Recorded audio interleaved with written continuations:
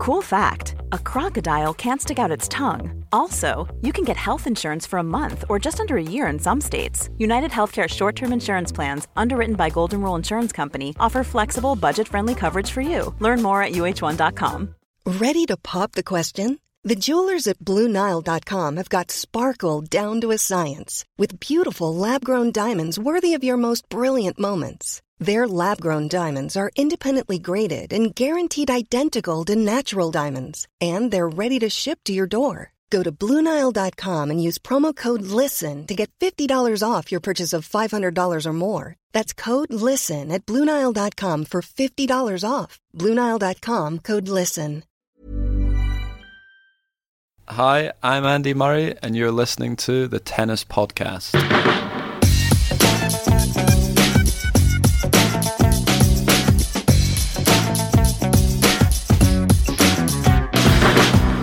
Well, hello and welcome to the Tennis Podcast, where you find myself, Catherine Whitaker, David Law, in the basement, in the bowels of a pub. It's a pub podcast. Unfortunately, it is it's post-midday, controversially, because I was late for this recording. Yeah, you were. One of many reasons why this could end up being an interesting podcast this week. But we are in the bowels of a pub with orange juice and Coke and tennis to talk about. Here to talk about tennis. Here to talk about tennis, of which there has been much this week, on both the men's and the women's side of things, because obviously we have had Zhuhai, the WTA Elite Trophy, this week. It is a great event. Still don't get it, though, do you? It's an after the Lord Mayor's show thing completely, but the WTA have announced that the schedule will change next year, and I think that will make it make sense. I think the timeline, the positioning of it in the calendar prevents it from making any sense to anyone. It certainly improves things, the fact that it is before the WTA finals. It's a little prelude. It's a little warm-up. It's almost like the next-gen final. I know it's not the same concept. It's second tier rather than youth, but it's a similar sort of prelude type vibe, isn't it? Appetizer. I just still feel a bit wound up by the fact that this is, on paper, an amazing event. The lineup was incredible this year with Garcia and Muguruza and Sabalenka, and Ash Barty ended up winning it. And two Chinese players as well, and playing in China. I didn't watch any of it, and maybe that's I did watch a bit of it, but maybe that's a reflection on me. Maybe I'm the problem. But why don't I watch it? Well, will we next year, though? Will it change next year, and will we watch it? I don't know. I still feel that what they should do is the winner of it should get entry into Singapore. Yeah, well, exactly that. If you had sound like that, Greg. That's his line. Well, definitely. If they did that, a lot of people would say, well, that's not fair because all these people all year long. But actually, it is kind of fair, isn't it? I feel the same about Milan. The winner should get entry. But this is more fair because if you think about it, this is for players ranked 9 to 16. So if you just literally cut off one ahead and said, right, the top 7 qualify for the WTA finals and the 8th qualifier comes from the Zhuhai field, that would be awesome. Absolutely, and it instantly gives it relevance. Instantly would make a lot of people tune in. Who wouldn't want Ash Barty to have played in Singapore last Let's check what Grad Matt thinks of that. What do you think, Grad Matt? Oh, blimey, this is my cue, isn't it? I deliberately didn't intro Well, Grad I want to know Matt what he thinks. I was going to do a big build-up. But he's sitting right here. I want to know what he thinks. I had a build-up planned, Matt. Oh, okay. You'll never hear. Are you on board with our... Yeah, I think it's a good idea. I mean, what is good is that you know that the player who's won Zhuhai would be in form and would take good form into Shenzhen. It would be next year, wouldn't it? Yeah. Ash Barty, who incidentally won the WTA Elite Trophy. Let's go back in time now and transplant her into the Singapore field. That'd be interesting, wouldn't it? Yeah. An inform Ash Barty in that Singapore field. Yeah, very good. I know that it's a difficult one to answer. Would you want that? Because it would have come at the expense of Kiki Burns, wouldn't it? Who had a great Singapore. Really well. So it's nothing personal to Kiki, but that would have been great. Yeah. Attention, authorities. And what do you think? Seeing as you've gazumped my Matt intro. Well, we'll do that again and pretend. So am I allowed to just do the podcast with Matt now? Yes. It's already better, isn't it? What do you think about the winner of Milan getting a ticket to London? I I'm less on board with that idea, I must say. I think I think the way they have Milan at the moment, with all these experiments going on, it's more difficult to gauge whether that player is necessarily ready for the Tour finals. And let's say someone a bit rogue wins Milan, and then they get thrown into. Who would be a rogue winner of Milan this year? Me. Hurkacz. Yes, him. Yeah. I don't know if I'm pronouncing that name right. No. Huey, I think, is what the ATP call him. Huey Hurkacz. Yeah. There are definitely a couple there that I'm thinking, who's that? Yes, I saw their selfie. Jaume wasn't Munar. Entirely sure. Yeah. Tell me all about Jaume Munar. But isn't this the good thing about it? So suddenly these lads get their moment in the sun. Yeah, it's brilliant. Yeah. It's brilliant, but I think probably people would rather see Denis Shapovalov than Huey Hurkacz. Yeah. Bless him. But then let's say Hurkacz won Milan, suddenly he's in London. Suddenly Huey Hurkacz and he's playing Djokovic in the World Tour Finals, earning $200,000 per victory. Yeah, I mean, great, but great, but no. I'm quite liking all this. We'll come on to talk about the Next Gen Finals. We'll do plenty of look ahead stuff, but first of all, a look back to Paris, to the final ATP Masters 1000 event of the season, won by Karen Khachanov, who I'm very delighted that is somebody whose name pronunciation I have taken the time to learn. Although I did hear people saying Khachanov. No, I have. Don't make me do this, but I have a recording on my phone, David, of Karen Khachanov saying his own name. Can you play it? Not right now. Not right now. Okay, right, fine. But I'll take your word if for there's it. listener demand for it, I will make it available. We can on put that some. out there, we can put it out into the universe. So I have learnt from say it literal again. master Karen Khachanov. Oh, it sounds good. Better than my Karen Khachanov. Karen one. Khachanov, which also sounds Silent great. K is Brad Gilbert's best ever nickname for a player. That's what he calls him. Oh, does he? Yeah, it's a great nickname. yeah, that is good. Yeah, It's like the silent H's. That was the Vlachkova Radechka women's doubles partnership. Oh. They were affectionately known as the silent H's. I see.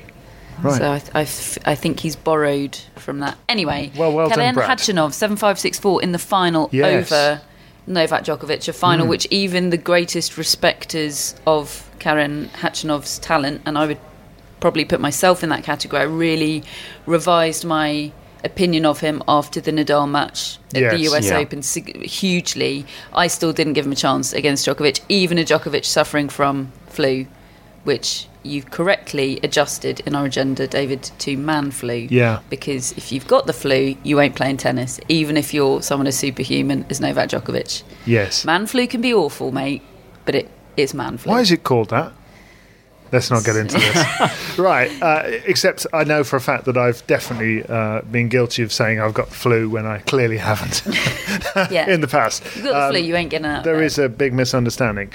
So hold on a minute. Here's Karen Khachanov's pronunciation of his name. Can I get that to play? No, I can't. Anyway, we've had Catherine, so it's miles better. Hearing it from me it's practically the horse's mouth. It is. Cue a tidal wave of people tweeting in to say she's got it wrong. The performance that he put in was really something, and in fact the whole week, wasn't it? Because he beat Zverev on the way. He beat Dominic Thiem. Who was the other one he beat? He crushed Zverev. Yeah. Oh, he did. Yeah. Who was it? 1 and 2. Close. There was never a moment where it was close. Zverev apparently had a bit of a shoulder injury. Did, yeah. And he didn't quite look himself. I mean, he plays a lot. He's another one who just plays so much tennis. And I'm not trying to say, oh, well, he would have won, etc. Because... But don't you think, David, at this time of year, there's an asterisk next to every single player? It is a limp towards the finish line. Well, there were so many people that were listed as having won their first Masters 1000 event in Paris. Well, we live commentated a lot of that list during last week's podcast, didn't we? A reminder of, David Ferrer. I'd completely forgotten the David Ferrer. And he beat Jerzy Janowicz in the final, who won. Remember him? How much of a blast from the past who had that run, didn't he? And Tim Henman, Greg Rosetsky, Joe Wilfried Songa. Yeah. Jack Sock. Soderling. Yeah. So it is one of those that it's the end of the season, everybody's knackered, the usual runners and riders, there's a bit of them. I mean, a lot of them have typically not played it because they've already qualified for the O2. This time it was shown that many more did. First time, or it would have been had Nadal not pulled out, but there was a brief moment there when it was going to be the first time that Nadal, Federer and Djokovic had been in a draw together since Indian Wells 2017. Obviously, Of a Masters, yeah, sorry. Yeah. Obviously that is a redundant stat, but for a brief period last week before Nadal pulled out, it was a great stat. I just feel that yes, there is that, but at the same time, he's been building to this win. Has Khachanov. I don't know about you. He was a year ago. He was 45 in the world. He's now 11 in the world. I didn't really see this coming a year ago. If you'd have lined up the people that were the next big thing, that were going to break through on this sort of level, I'd have put loads of people ahead of him, including one of our personal favourites, Denis Shapovalov. He's tired. At the next gen finals, Chung won, of course, and he did do brilliantly Chung's straight afterwards. Had surgery, though. Yeah, he's had surgery, and look, he has made his splash this year. He beat Djokovic in Australia. He reached the semis. He was excellent, but it's Tsitsipas and it's Khachanov that are the ones that just have made you stop in your tracks a bit, and both of those have performed better than I would have expected. And both of them have beaten Djokovic. Yeah. Crucially, yeah, the only which, two since as you Wimbledon. tweeted, Matt, does feel significant, doesn't it? It does, yeah. I think, they've had that big win now, so we're going to expect more of them. But I think, for me, it's more of they're playing Djokovic without the baggage that Nishikori, Dimitrov, that sort of group of players, when they go onto court against Djokovic, against Nadal, Federer, you don't have a lot of confidence, really, because we've seen it before, and they don't have the tools necessarily to beat these guys, or the mental strength, or whatever it is. But Tsitsipas went out there in Toronto. Okay, Djokovic was a bit rusty, perhaps, hadn't played since Wimbledon, but took his game to him, beat him. Khachanov, or however we're pronouncing I'll it. accept it, Matt. I'll accept it. He did the same, and it was really impressive. And yeah, I think it's almost a shame he doesn't have more tournaments at the end of this year to keep this actually run going. It reminds me a little of Caroline Garcia a year ago, who broke through and had that incredible run, managed to reach the WTA finals, and then this year hasn't been able to back it up on the same level. And you kind of think it's going to happen, and it doesn't. I'm not saying that will be the case. It's almost like he needs to not go on a Maldives holiday and just sort of keep playing tennis instead. Maybe Grigor Dimitrov did that a bit last year, didn't he? And that didn't work out too well. Yeah, he just went straight onto the practice court. He did not go on a Maldives holiday. No, he went straight from O2 success to practice court, didn't he, Matt? Right then. Yeah, well, didn't work out very well. That's a poor advert. Yes, so everyone should be in the Maldives. Go and get on a beach, Karen. I remember a year ago when he played the next gen finals a year ago, Khachanov. I remember him having that headset coaching session with Galo Blanco in which he said how tired he felt, how exhausted he felt. And he's this beast of a guy, even though that he's young. Even a year ago at 21, he's 22 now, I think, which is what happens over the course of a year. You age by 1 year. Yes, he's no longer next gen, is he? Yeah, unlike Zverev, I'm fairly who's sure been conveniently left out of all the next gen finals. Yeah. They're just pretending he doesn't qualify anymore. I'm fairly sure I'm aging at a couple of years at a time at the moment. Yeah, I mean, he's this beast of a guy and sort of has been always, it seems. I'd love to see pictures of him when he was like 15. Yeah, you can't. Was he always barrel-chested? He's never been a child, has he? No. He's like reverse Tim Henman. Swarthy. Tim Henman still looked like a 15-year-old when he retired. Alex de Minaur is going to look 18 when he's 50. So yeah, this big hulk of a boy saying, I'm a bit tired. It felt really odd, didn't it? Yeah.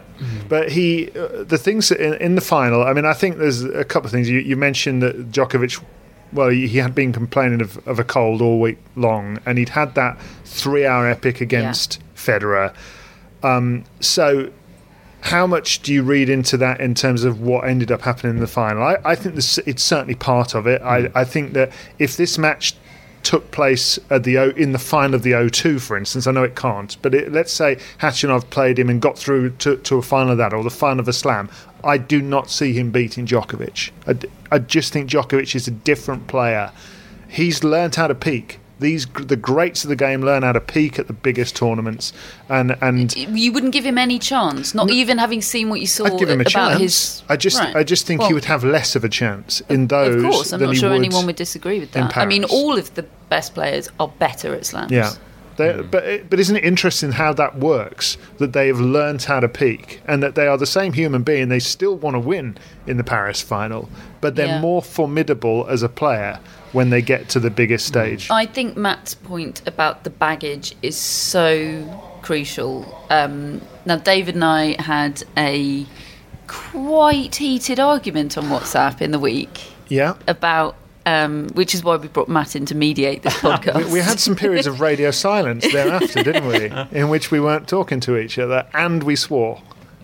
One of us did. No, FFS is not swearing, well, David. When you know what it means, it is. It's not swearing. But anyway, we'll let it go. It's mum swearing. Yeah, okay.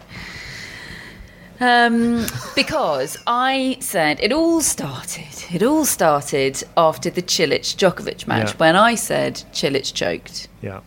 This feels like podcast therapy. Yeah, and I stand by that. I think Cilic choked. In that match. This has become a 3-1 theme in the deciding set. That's and you can see it happening to him. He's got all the. He doesn't even disguise it because he's got all those tells on his service motion. You can see exactly what he's feeling. He's thinking, Christ alive, I'm 3-1 up against Novak Djokovic. I'm playing really well. I'm playing well enough to win it. I can only blow it from here. Cue double faults and. Djokovic is looking at him thinking he's doing an extra wiggle on his knee before his serve. He's feeling it. I'm going to take an extra step in on serve. I'm going to really pile the pressure on.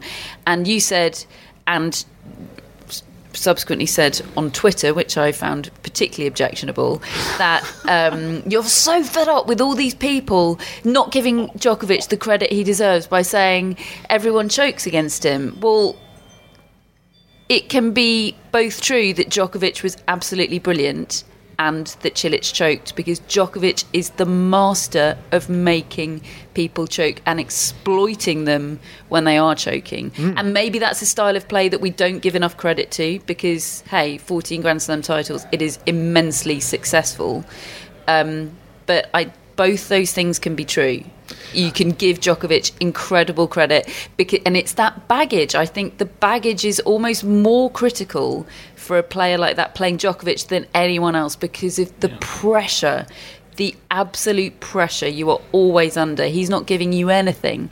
Federer, he played a great match. By and large, it's positives for Federer, but his first double fault of the match came in the deciding set tiebreak. Case closed. That's it. It's not the greatest choke of all time. It's not going to feature in our debates about choking, but that is a little choke right there. Yes, it is a little choke. I would say, I mean, look, I agree that with the baggage argument. I agree. Obviously, you've been detailing, Matt, the number of letdowns Cilic has had from winning positions far more stark than that one. I just feel that with Djokovic, I think he extracts chokes from players more than anybody else. We're making the same point here, David. But I completely agree. The trigger, he's the master of it. I think the trigger reaction for most people is to look at the opponent and their failings before they look at Djokovic and what he does to them. Possibly, because it's easier to, Djokovic spying the fact that Cilic is getting the yips on his serve and taking an extra half step in on the return. It's sort of quite difficult to sum that up in an easily It's the relentlessness of Djokovic that just eventually weighs on opponents, and it does make them fail. But I don't think that takes away from Djokovic to point out the fact that a huge weapon in his game is the extraction and exploitation of chokes. It doesn't, but people tend to make that point less than looking at the opponent's failings. Possibly. I would say, particularly when Federer is around. Most people will look at Federer and say, oh, he blew it. And I think he often, if you look at the history of matches he's had against Djokovic, he's usually been made to blow it. But we do talk, I think more than any other sport, or certainly as much as any other sport, about the mental side of the game. We do give appropriate credit to the significance of the mental side of the game, and that's all it is. You know, it's Djokovic being the greater mentally. I believe that's what won him the match against Federer. I thought if someone's going to blink here, it is far more likely to be Federer. And it is 100 times more likely to be Marin Cilic, unfortunately for Cilic at the moment, than it is to be Novak Djokovic. What do you think about this, what we're discussing? The thing I would add with Djokovic is that because he's so strong on return, there's absolutely no let-up when you play him. You have to concentrate. You have to try and look for a break, because Djokovic's serve is very underrated, and he does sort of he does that thing of cruising through service games, building pressure. And then when it's come for him to return, he's just as effective there. So you've got sort of double. Normally you can feel comfortable against someone in your own service games, but with Djokovic you just can't. And even when someone like Cilic goes up a break against Djokovic, you think, well, this isn't done, because Djokovic is going to create chances. And yeah, as we're saying, he makes you choke. He gives you that chance to choke. And what was interesting in the match against Federer, he did not break Federer's serve once, did he? He had 12 break points and he didn't break, and he still won the match. Yeah. Now, first of all, that is a stark departure from where Federer had been with his own serve, hadn't he? He'd been getting 50-odd%, low 50s percentage first serves in against everybody else, and then he managed to get 67% of them in against Djokovic. But he still, I mean, look, I don't think it's a massive letdown for Federer that he lost that match ultimately. I think he's got what he went to Paris for. He was searching in Paris, wasn't he? And he found something. And maybe it was the serve, I think. Yeah. Because the serve, without his serve, it seems to affect all aspects of his game, really. He seems to push more and make errors. But if he's rolling through service games, he becomes a lot more effective. Does that match? Return games, it seems. Does that match in the fact that it was so close? I mean, I think maybe you, David, a lot of us were just sort of handing Djokovic the O2 trophy a week or so ago. I still think he's the very heavy favourite. But does the closeness of that match with Federer in Paris and the fact that he lost the final, does it change the complexion if I look ahead to the O2 at all? I don't think it changes my general view of it, no. I think that with a week of refueling and refreshing for Djokovic, he comes in as the heavy favourite. I think Federer might feel differently. That's the one thing I would. That's the change of complexion that I think we might see, is that he feels differently about himself, and because he hasn't been playing very well for most of the year. Actually, I know he won. We talked about it. He won Basel, and yet he still didn't play that well. The only time he's played really well was at the start of the year.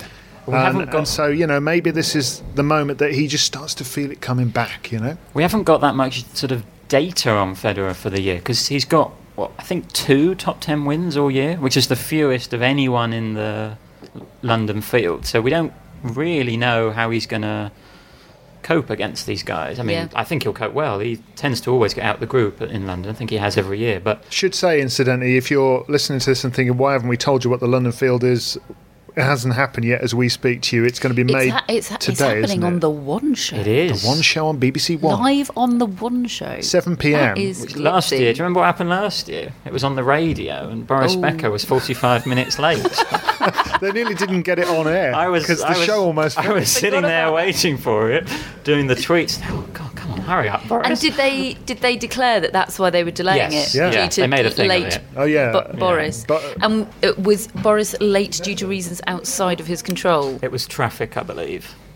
Traffic. Yeah. He was in a car. There are no apps to predict traffic, are there? No such technology. He got his predictions a bit wrong. Put it that way. Traffic happened, and he was late. Right then, Paul, so that's not going to. Is someone going to be on the one? Does anyone know how it's going to happen on the One Show? I don't know. No. Excited. But the good news is, by the time everyone's listening to this, you'll know. Yeah. Good promotion, anyway. Well done for setting that up. It's quite, That's pretty cool. Sue Barker was on BBC One this morning. It's all happening. We're expecting Nadal to be in the field. So that would be interesting if Djokovic and Federer are in the same group, because that happened a few years ago. And they played each other twice, didn't they? And I thought it was a bit of a letdown both times. I quite like the idea of just sort of building to one match, and I think it's difficult to play with that big match intensity twice in the same week. I don't know, it's a slightly odd dynamic, but so I kind of hope they're in different groups, but we'll find out. So it's going to be. Nadal's not played since the US Open. That's going to be. We are strongly, despite the fact that he's not played since New York, we are strongly expecting him to. He's talking up a big game about playing. It was a stomach, an abdominal issue that caused him. So it's not something. It's not one of his more chronic issues. But I mean, if you remember, a year ago he played. Didn't he play just one match? Played Goffin, didn't he? And then he had to withdraw. And I don't know. I think it's a big ask to expect him to be ready and firing at that level with nothing before the event. Which makes the alternate spots interesting potentially. Yeah, Isner and then Khachanov. Yeah, filling those two spots. You just did a different pronunciation. I did, I know. Yeah. That's the fifth, I think. We'll let it go. It's his first podcast. Khachanov, we should just touch on him just more generally, what we think this will lead to. I mean, I did a pole vault this morning. Oh, did you? Thrilled to know. Actually, you ended up getting really involved with one the other day, didn't you? We'll get onto that in a minute. I didn't vote. No, but you made a very detailed... A big contribution. Yeah. Anyway, we'll get on to that in a second. With words, which is precisely what you can't do in a pole vault. However, make a detailed, nuanced argument. People love it, you see, Catherine. And I can see you're just starting to move towards it now. Crikey, you should see the look in her eye. Anyway, I said, who's going to be the first to win a slam out of Khachanov, Zverev, Tsitsipas, or will none of them win one? Oh, well, did anyone vote for none of them are going to win one? Yeah, 9%. I think some people did. Yeah. Well, who's going to be winning slams in 5 years' time? Troublemakers Who do they were think's voting. Gonna... Don't know. I actually went to Nicolas Basilashvili. Who do they think's? I went to a bonfire night barbecue last night with somebody who doesn't know anything about tennis, and she said she votes in every one of my pole vaults. Oh, great. Well, that gives them credibility, doesn't it? Consider me convinced. Why did I say that? So, what do you think? Did you know Khachanov is currently getting the most of the votes? Recency bias. It is recency bias, but he's already shown me more at a slam with what he did in New York than Zverev ever has. He's shown me a grit that I haven't seen from Zverev. So do you think he's going to win one before? I think he has more technical flaws in his game. The backhand is a weakness. I don't think it's as much of a weakness. I remember when he played Murray at the French Open a couple of years ago, when Murray was world number one. Feels like a million years ago now. He ended up losing to Wawrinka in the semi-finals, and we know now he was doing that on one hip.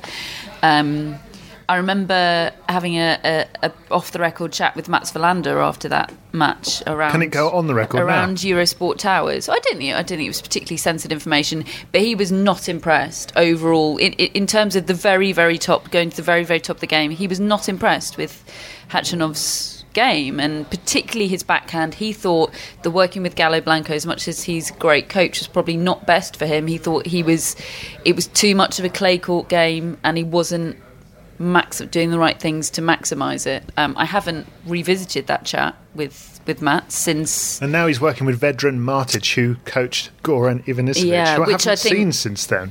Which I think can only be a good thing. Very interesting. Yeah, and I do think that backhand is less of a weakness. Doesn't he move well? But he moves so well for a big guy. I think he's 6'6" and burly. He's a burly 6'6". His defence, because he also seems to have good hands, he seems to be able to feather the ball back on the backhand side. You know, he's able to just manipulate positions of defence to keep rallies going. And I think that took Djokovic a bit by surprise yesterday. Yeah, I think he won that first set, didn't he? He got the break in the first set with a sort of backhand bunt down the line on the run that you would associate with Djokovic, really. I mean, it was fantastic. Yeah, and if he can keep going, if he can keep some momentum going without accumulating that baggage. The problem is Zverev has baggage, doesn't he, already at the ripe old age of 22. He's so confident in Grand Slams. I'm not sure that he's taking much notice of it. Is it bluster, the confidence now? I don't know. I think there have to be doubts at the back of it. The fact that he's brought Lendl in, that says to you, I need something to turn me. I'm not a Grand Slam champion in waiting. I need someone to turn me into 2019 is the year, isn't it, that we find out? Yeah. Don't you think? Tsitsipas is 3 years younger than the other two. Yeah. So Two younger than... He's 19. The others are 22. I think Zverev's 21. But Khachanov is 22, you're right. Yeah. So what do you think? Which one would you go for to win a slam first? I'd probably still go Zverev. So would I. Just about. Me too, but I think it's close. If it's not happening in 6 months, I do reserve the right to change that. Look how into it she is. Yeah, because this is a reasoned, nuanced discussion and not a pole vault.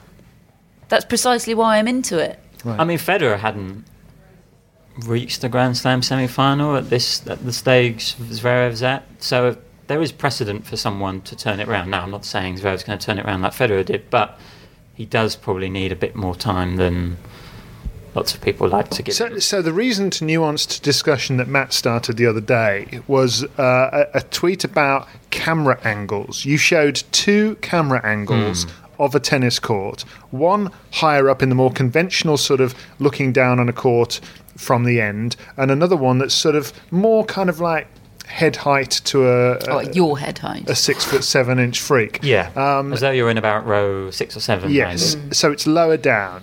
Now we wanted to know.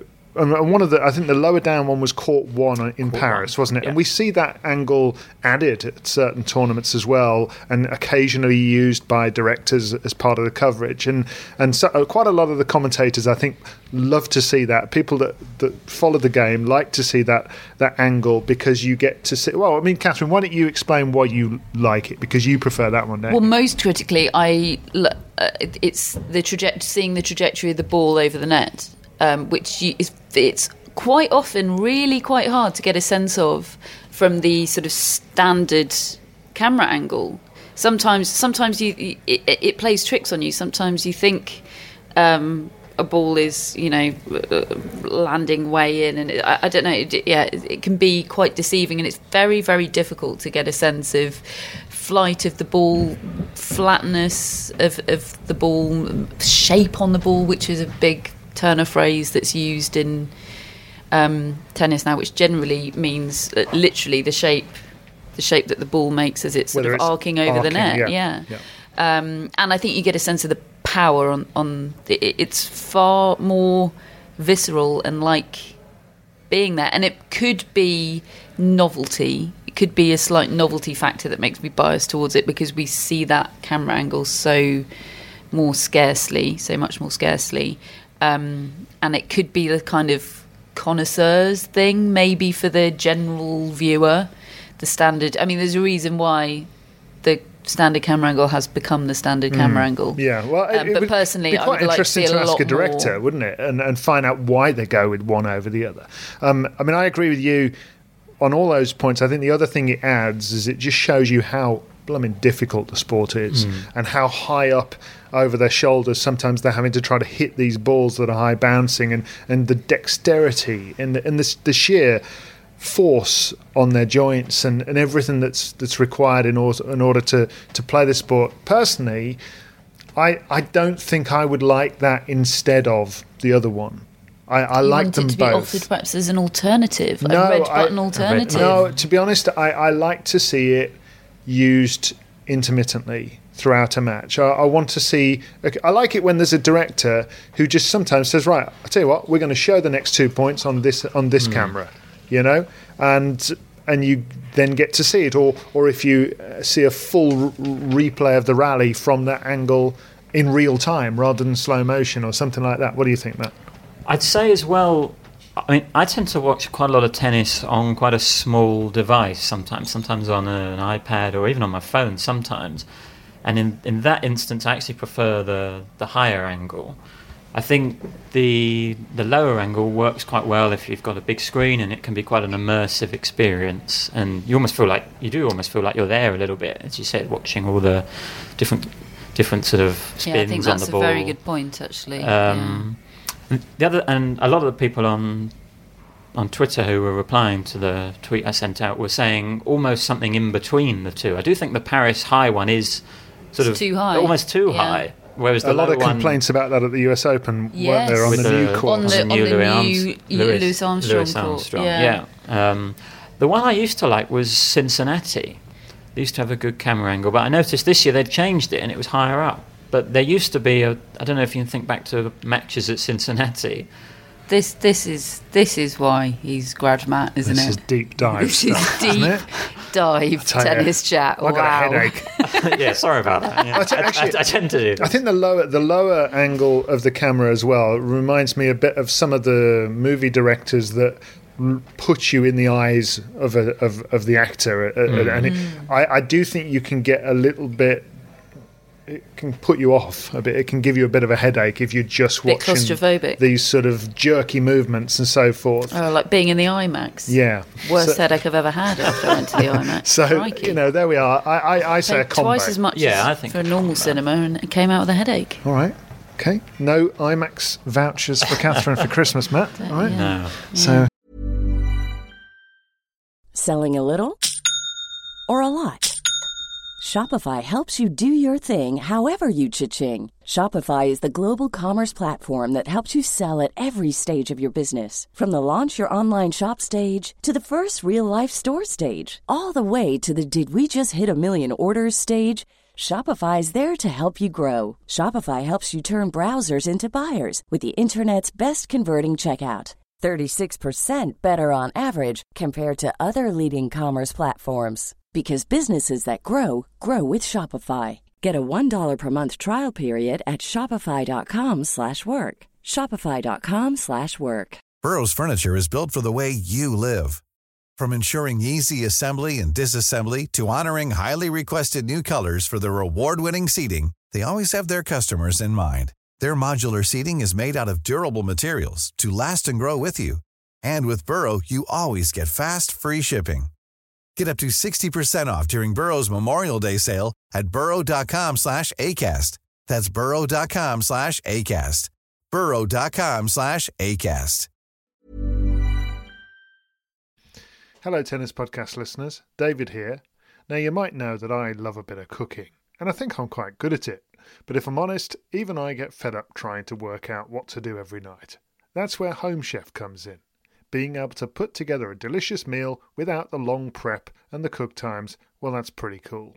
Home Chef provides fresh ingredients and chef-designed recipes conveniently delivered to your doorstep to simplify your cooking experience. They have over 30 options a week and serve a variety of dietary needs, so you don't have to worry about what to make ahead of time. Not only is it convenient, but it's economical too. Home Chef customers save an average of $86 per month on groceries. Now, for a limited time, Home Chef is offering Tennis Podcast listeners 18 free meals plus free dessert for life and, of course, free shipping on your very first box. Go to homechef.com/tennis. That's homechef.com/tennis for 18 free meals and free dessert for life. You heard it right. Just to do and dust Paris before we move on. Jack Sock reached the quarterfinal, which I think surprised everyone. He sort of salvaged a little bit of respectability. Everyone had already written the story about him crashing out in the first round and going outside the world's top 150. He made the quarterfinals. He's still outside the top 100, and I think it's going to be very. Will he make main draw Aussie Open? It's tight. I think it's very isn't it? tight. Yeah. So we could see Jack Sock in Aussie Open qualies. There is a US wildcard, I think, isn't there? But giving that to Jack Sock over a young junior, I mean, that'll be interesting. I have to say, it's one of the most dramatic falls from grace, rankings-wise, for a non-injured player that I can remember. What we've seen with Jack Sock, who was in the ATP finals a year ago and is now maybe, on the absolute brink for the Australian Open main draw. I suppose Ernest Gulbis does it on a yearly basis, but he's done it. He has also had a lot of injuries. But it's just a special case. I suppose Genia Bouchard, another one. That's the closest comparison. She's building away. She is getting back. Bit by bit. Yeah. I'm glad that she's actually playing these lower tournaments now. The thing about the one caveat I would say with Jack Sock is he wasn't really in the London picture until Paris last year. That maybe winning Paris gave him a little bit of a false ranking, perhaps, I suppose. Especially when you consider he was on the end of one of the all-time chokes, you could say, against Kyle Edmund during that tournament that would have he really should have gone out. Changed things rather dramatically. Yeah.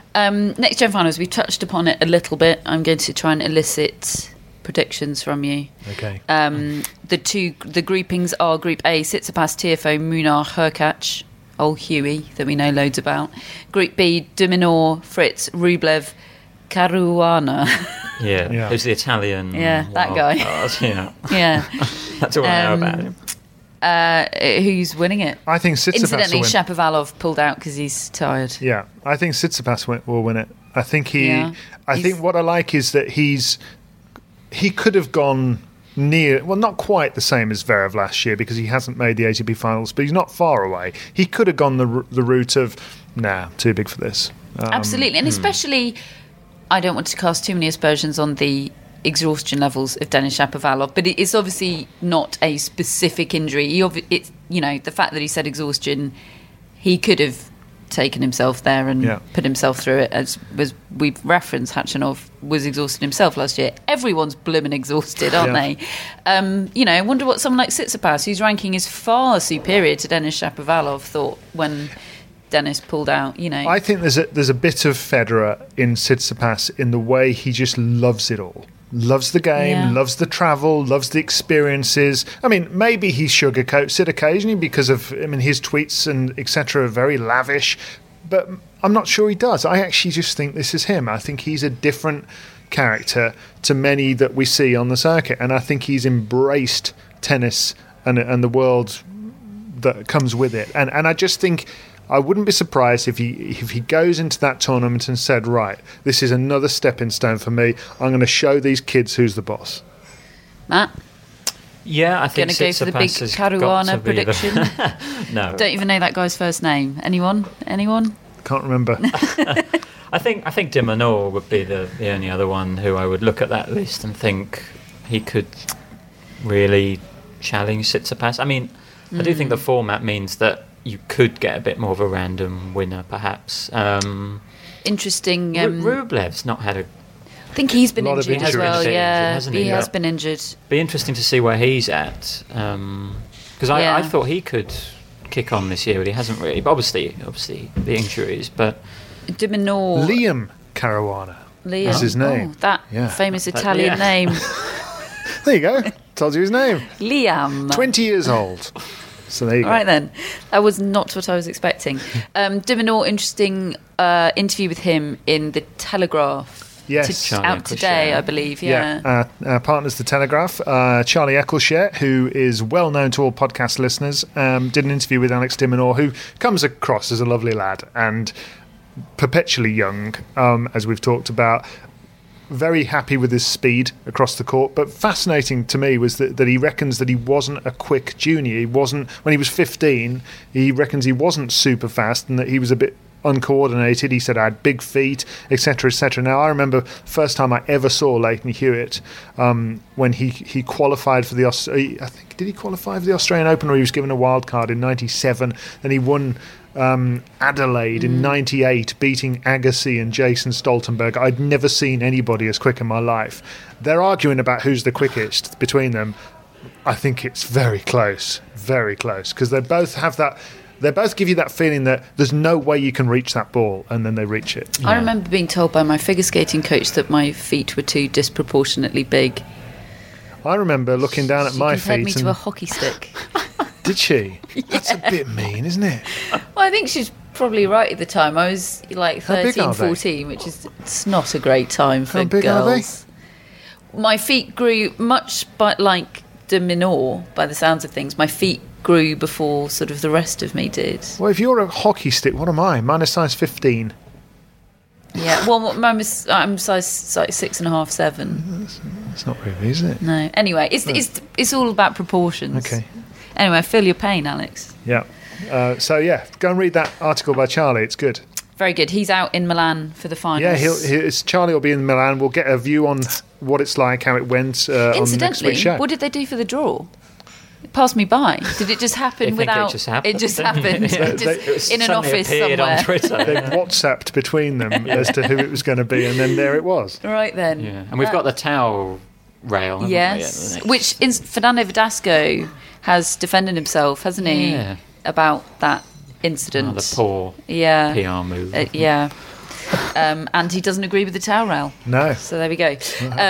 Moving on from Paris and Milan to some other bits and bobs from the tennis world this week. Roger Federer has thrown a spanner in the Saudi Arabian works. We have discussed in detail the situation with Nadal and Djokovic having committed, and as it stands at the moment, still having committed to play a state-sponsored exhibition in Saudi Arabia in December. Roger Federer has said they contacted me to play too, and after being pressed for the reasons behind his decision, he simply said because he didn't play because I don't want to play. It's okay. I'm happy practicing. I'm happy doing other things. I didn't want to play there at that time, so for me it was a quick decision. It's interesting that he's said it publicly. I mean, that is... It's interesting that he's said anything about it, I suppose, but I think maybe it's possible to read too much into what he's saying, as if he's trying to make some political statement that he wouldn't have said yes because he didn't say yes. Whereas I read his quotes, because I initially thought, oh, blimey, Federer's coming out and saying that he wouldn't be doing what they're doing. Well, when I actually read the quotes, they read to me as if he's saying, well, I don't really want to go.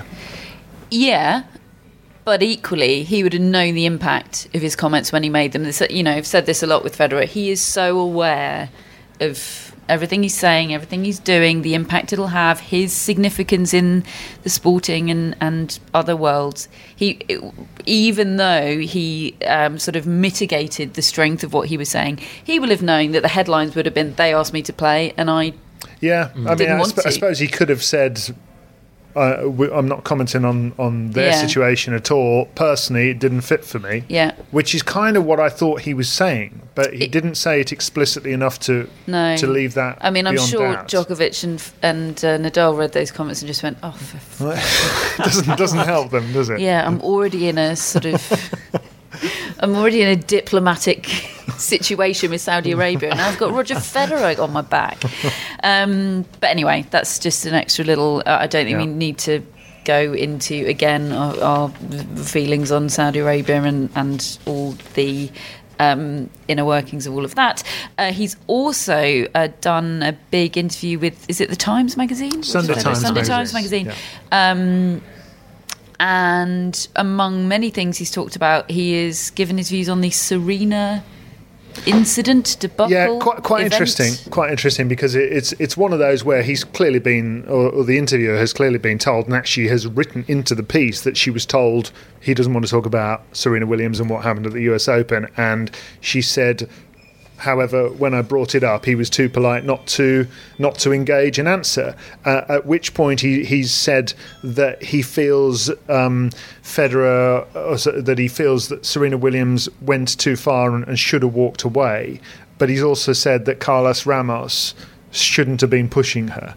And actually, really, for the sort of real tennis fan, I think probably those are the only really interesting elements to the piece that you may not already know. I mean, it's a decent reminder of everything else about his career and who he's become and how he works and organises his life and his twins, etc. It's more a piece for the general reader, hence why it's in the Sunday Times magazine. And it is interesting in that regard. If I read that sort of piece about a movie star, I'd be very interesting because I wouldn't know anything about them. But from our perspective, the fact that he kind of went on the record at all and said that is it's quite interesting. He's used the word mélange, but it in the English he's used a anglicised French word in English. That was my favourite bit about it. I mean, that is true bilingualness, isn't it? He's just rubbing it in again, isn't he? That's bilingual beyond bilingual. Yeah. As Djokovic was doing at the weekend, giving his acceptance speech in French, wasn't he? Crikey, they are extraordinary. He's fluent in Italian as well, I think, Djokovic. He always speaks a bit of Chinese, doesn't he? Yeah, it makes us all feel bad. Other bits and bobs to mop up. We've covered Ash Barty winning in Zhuhai. She beat Wong Qiang in the final. Whose end of year has just been brilliant. Fantastic. Another person who probably needs to not go to the Maldives and just keep playing. And play all her events in Asia, practically. Yeah. Be interesting to see whether she can... you can almost do that on the WTA Tour. Can she bring this out at the start of next year? It would be a great story if she could. Oh, it'd be so good. I mean, the Australian Open will be willing her to success. They could do with Naomi Osaka doing well. As the Grand Slam of Asia Pacific. Yeah, so many of their sponsors are Asian. You know, Kia's their biggest sponsor, aren't they? I mean, that would. I mean, Craig Tiley is sitting there praying for Wong Qiang and Naomi Osaka. Fed Cup final is coming up. It will not feature on the US side any of their top players. It won't feature even Coco Vandeweghe, who you'd think she'd be desperate. Although she's way down in the rankings now. I'm not sure whether that would have dismissed her from the argument or not. I would have thought she would have still been in there because of her experience. I would have thought so too. Yeah, exactly. But she did give an interview recently on the Racket podcast in which she was saying that how much it took out of her last year playing that Fed Cup final, and that it really wrecked the first part of her year. But that was at the end of a very intense year. It has not been that this year. But maybe if she's come away with sort of bad feelings from it, then Madison Keys, Sloane Stephens, they're not playing. Serena, Venus, they're not playing. The US team is Danielle Collins, Sophia Kenin, Alison Risk and Nicole Melikar, which, with the greatest of respect, I'm going to call that a depleted US team. Yep. And the Czech team, by contrast, is Petra Kvitova, Karolina Pliskova, Katerina Siniakova and Barbora Strycova. But Pliskova has withdrawn through injury, saying she felt pain in Singapore. Yeah, so she got that wrapped up during Singapore, hadn't she? Who will replace Pliskova? Would it be Krejcikova? She's the doubles player. Yeah. For the, she's part of the world number one doubles pairing. I thought she might be in the team anyway. With that ready-made doubles pairing. There's Kristina Pliskova, I suppose. Yeah. She's not had a very good time with things of late. Krejcikova is that sort of extra singles Safarova, player. What's she up to? Yeah. She's good doubles player obviously as well. not done so well of late either. Beneath Barbora Strycova, I'm just having a quick look down at the rankings to find the next. I mean, there's no shortage of depth. But there's nobody else in the top 50. And actually, I'm going right the way down here. And while you're not doing that that, many. David, Matt, do you give USA any chance at all in that Fed Cup final? Vondrushova is number 67. But I think she's already on a Maldives holiday. Yeah. So I don't know whether she they've got to do then, haven't they? Not much chance. Percentage. Give me data, Matt. Percentage. Data. 15%. What are your thoughts? They're so strong. What are your thoughts on the fact that Sloane Stephens has not put her hand up for the Fed Cup final? The fact that the Williams sisters have not put their hand up. Madison Keys has withdrew from her semi-final in Zhuhai. She said during that event that she didn't want to say yes to the team and then, knowing that she got a bit of an ongoing issue, not play. I sort of pointed out, well, she's prioritised Zhuhai ahead of the Fed Cup final, which is which has happened before, and I find that problematic. I get it from a tennis player's point of view. Points, prize money, all the rest of it. They get fined if they don't play Zhuhai. $50,000 they'd get fined. Do they? I didn't know that. They do. It's one of those that they have a real commitment to. But this is a woman who's won $2.3 million this year. I find it disappointing, personally. But I also understand completely that the calendar is so problematic. It is so long as a year. That it's a lot less long and problematic on the women's side than on the men's side, it is, though. But I do get the problem. But how we're in a situation where the preeminent team competition in the world is just this, oh God, I've got to play that as well.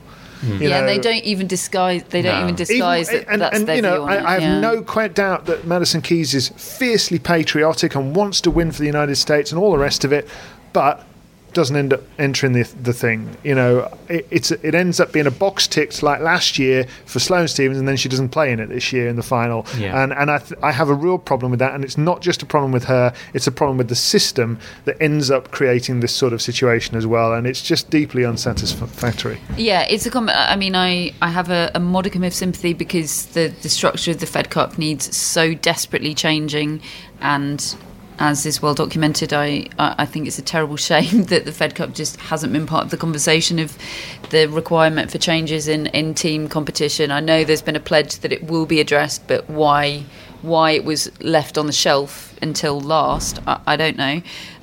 So yeah, it's not player friendly, it's not viewer friendly, it's not really anyone friendly at the moment, the Fed Cup. However, for none of them to stick their hands up and want to play, or even really express any kind of sentimental or emotional support for that event, is immensely disappointing. And I think part of the problem is the precedent's kind of been there for so long, with the Williams sisters not having any commitment to it at all. That they certainly sporadic anyway. They have played, but it's just not part of the I'm definitely going to be playing every year. No, which is ironic, isn't it? Because we think of the US as sort of the most patriotic, nationalistic country in the world, or certainly one of them, and yet there is this real hesitancy around the team competitions.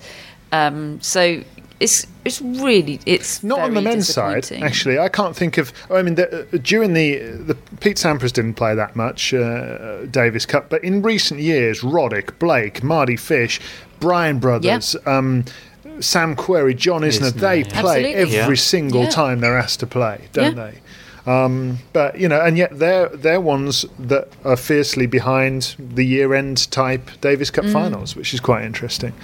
So anyway, it would be nice, wouldn't it, if we could get that sorted for the future, because it's a terrible look for the sport. That is a tough sell for the ITF now, that Fed Cup final. I feel for them, that to have to, how do you shine up that US team and sort of pitch it as the ultimate culmination of a team competition? All you can do is say it's a great opportunity for those players to win for their country, and there's nothing else you can do. But on the world stage, to make people take notice of that. It's the same problem that we've talked about at the Davis Cup, isn't it? Absolutely. And it's worse with the Fed Cup. 10 times worse, and yet people have felt that it's more critical and urgent to deal with the Davis Cup. David, you're looking at your watch. We don't have much time left, but you do want to talk about Todd Reed. Yes, just very briefly, I forgot to do this last week. Apologies for that. Todd Reed was a Wimbledon junior champion in 2002. I remember covering his run to the third round at the Australian Open for the BBC, and news reached the tennis world about 10 days ago that he had died, and it was just devastating news for obviously all of the people that had known him coming up, and his family and his friends, and we just wanted to send our condolences to them. If you want to read more about Todd Reed, there's a piece by Darren Walton of Australian Associated Press, a colleague of ours who had played golf with him only a couple of weeks ago, knew him well, and has written a lovely piece about him. I do urge you to have a look at that, but we just wanted to send our warmest wishes. Very well said, David. I think that is where we'll leave this week's tennis podcast. Next week we'll be back with, you won't be able to get rid of us next week. No, O2 preview is coming O2 your way. Preview plus I think daily pods from the O2. Well, something close. Anyway, you'll get more than your fair share stuff is coming. Of tennis podcast next week. Matt will feature. I'll be there unless we scared you off with our bickering. I think the media. I think the mediation works. I think there's something to be said for this. Yeah. Well, we haven't argued for about half an hour.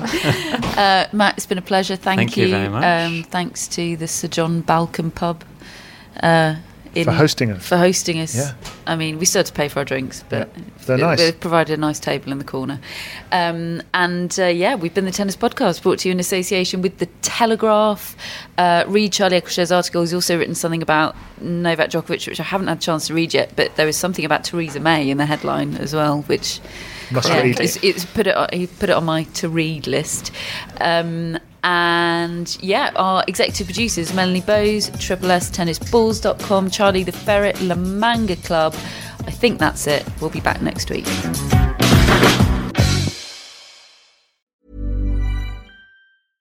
Flexibility is great. That's why there's yoga. Flexibility for your insurance coverage is great too. That's why there's United Healthcare Insurance Plans. Underwritten by Golden Rule Insurance Company, United Healthcare Insurance Plans offer flexible, budget-friendly coverage for medical, vision, dental, and more. One of these plans may be right for you if you're, say, between jobs, coming off your parents' plan, turning a side hustle into a full hustle, or even missed open enrollment. Want more flexibility? Find out more about United Healthcare Insurance Plans at uh1.com. Flexibility is great. That's why there's yoga. Flexibility for your insurance coverage is great too. That's why there's United Healthcare Insurance Plans. Underwritten by Golden Rule Insurance Company, United Healthcare Insurance Plans offer flexible, budget-friendly coverage for medical, vision, dental, and more. One of these plans may be right for you if you're, say, between jobs, coming off your parents' plan, turning a side hustle into a full hustle, or even missed open enrollment. Want more flexibility? Find out more about United Healthcare Insurance Plans at uh1.com.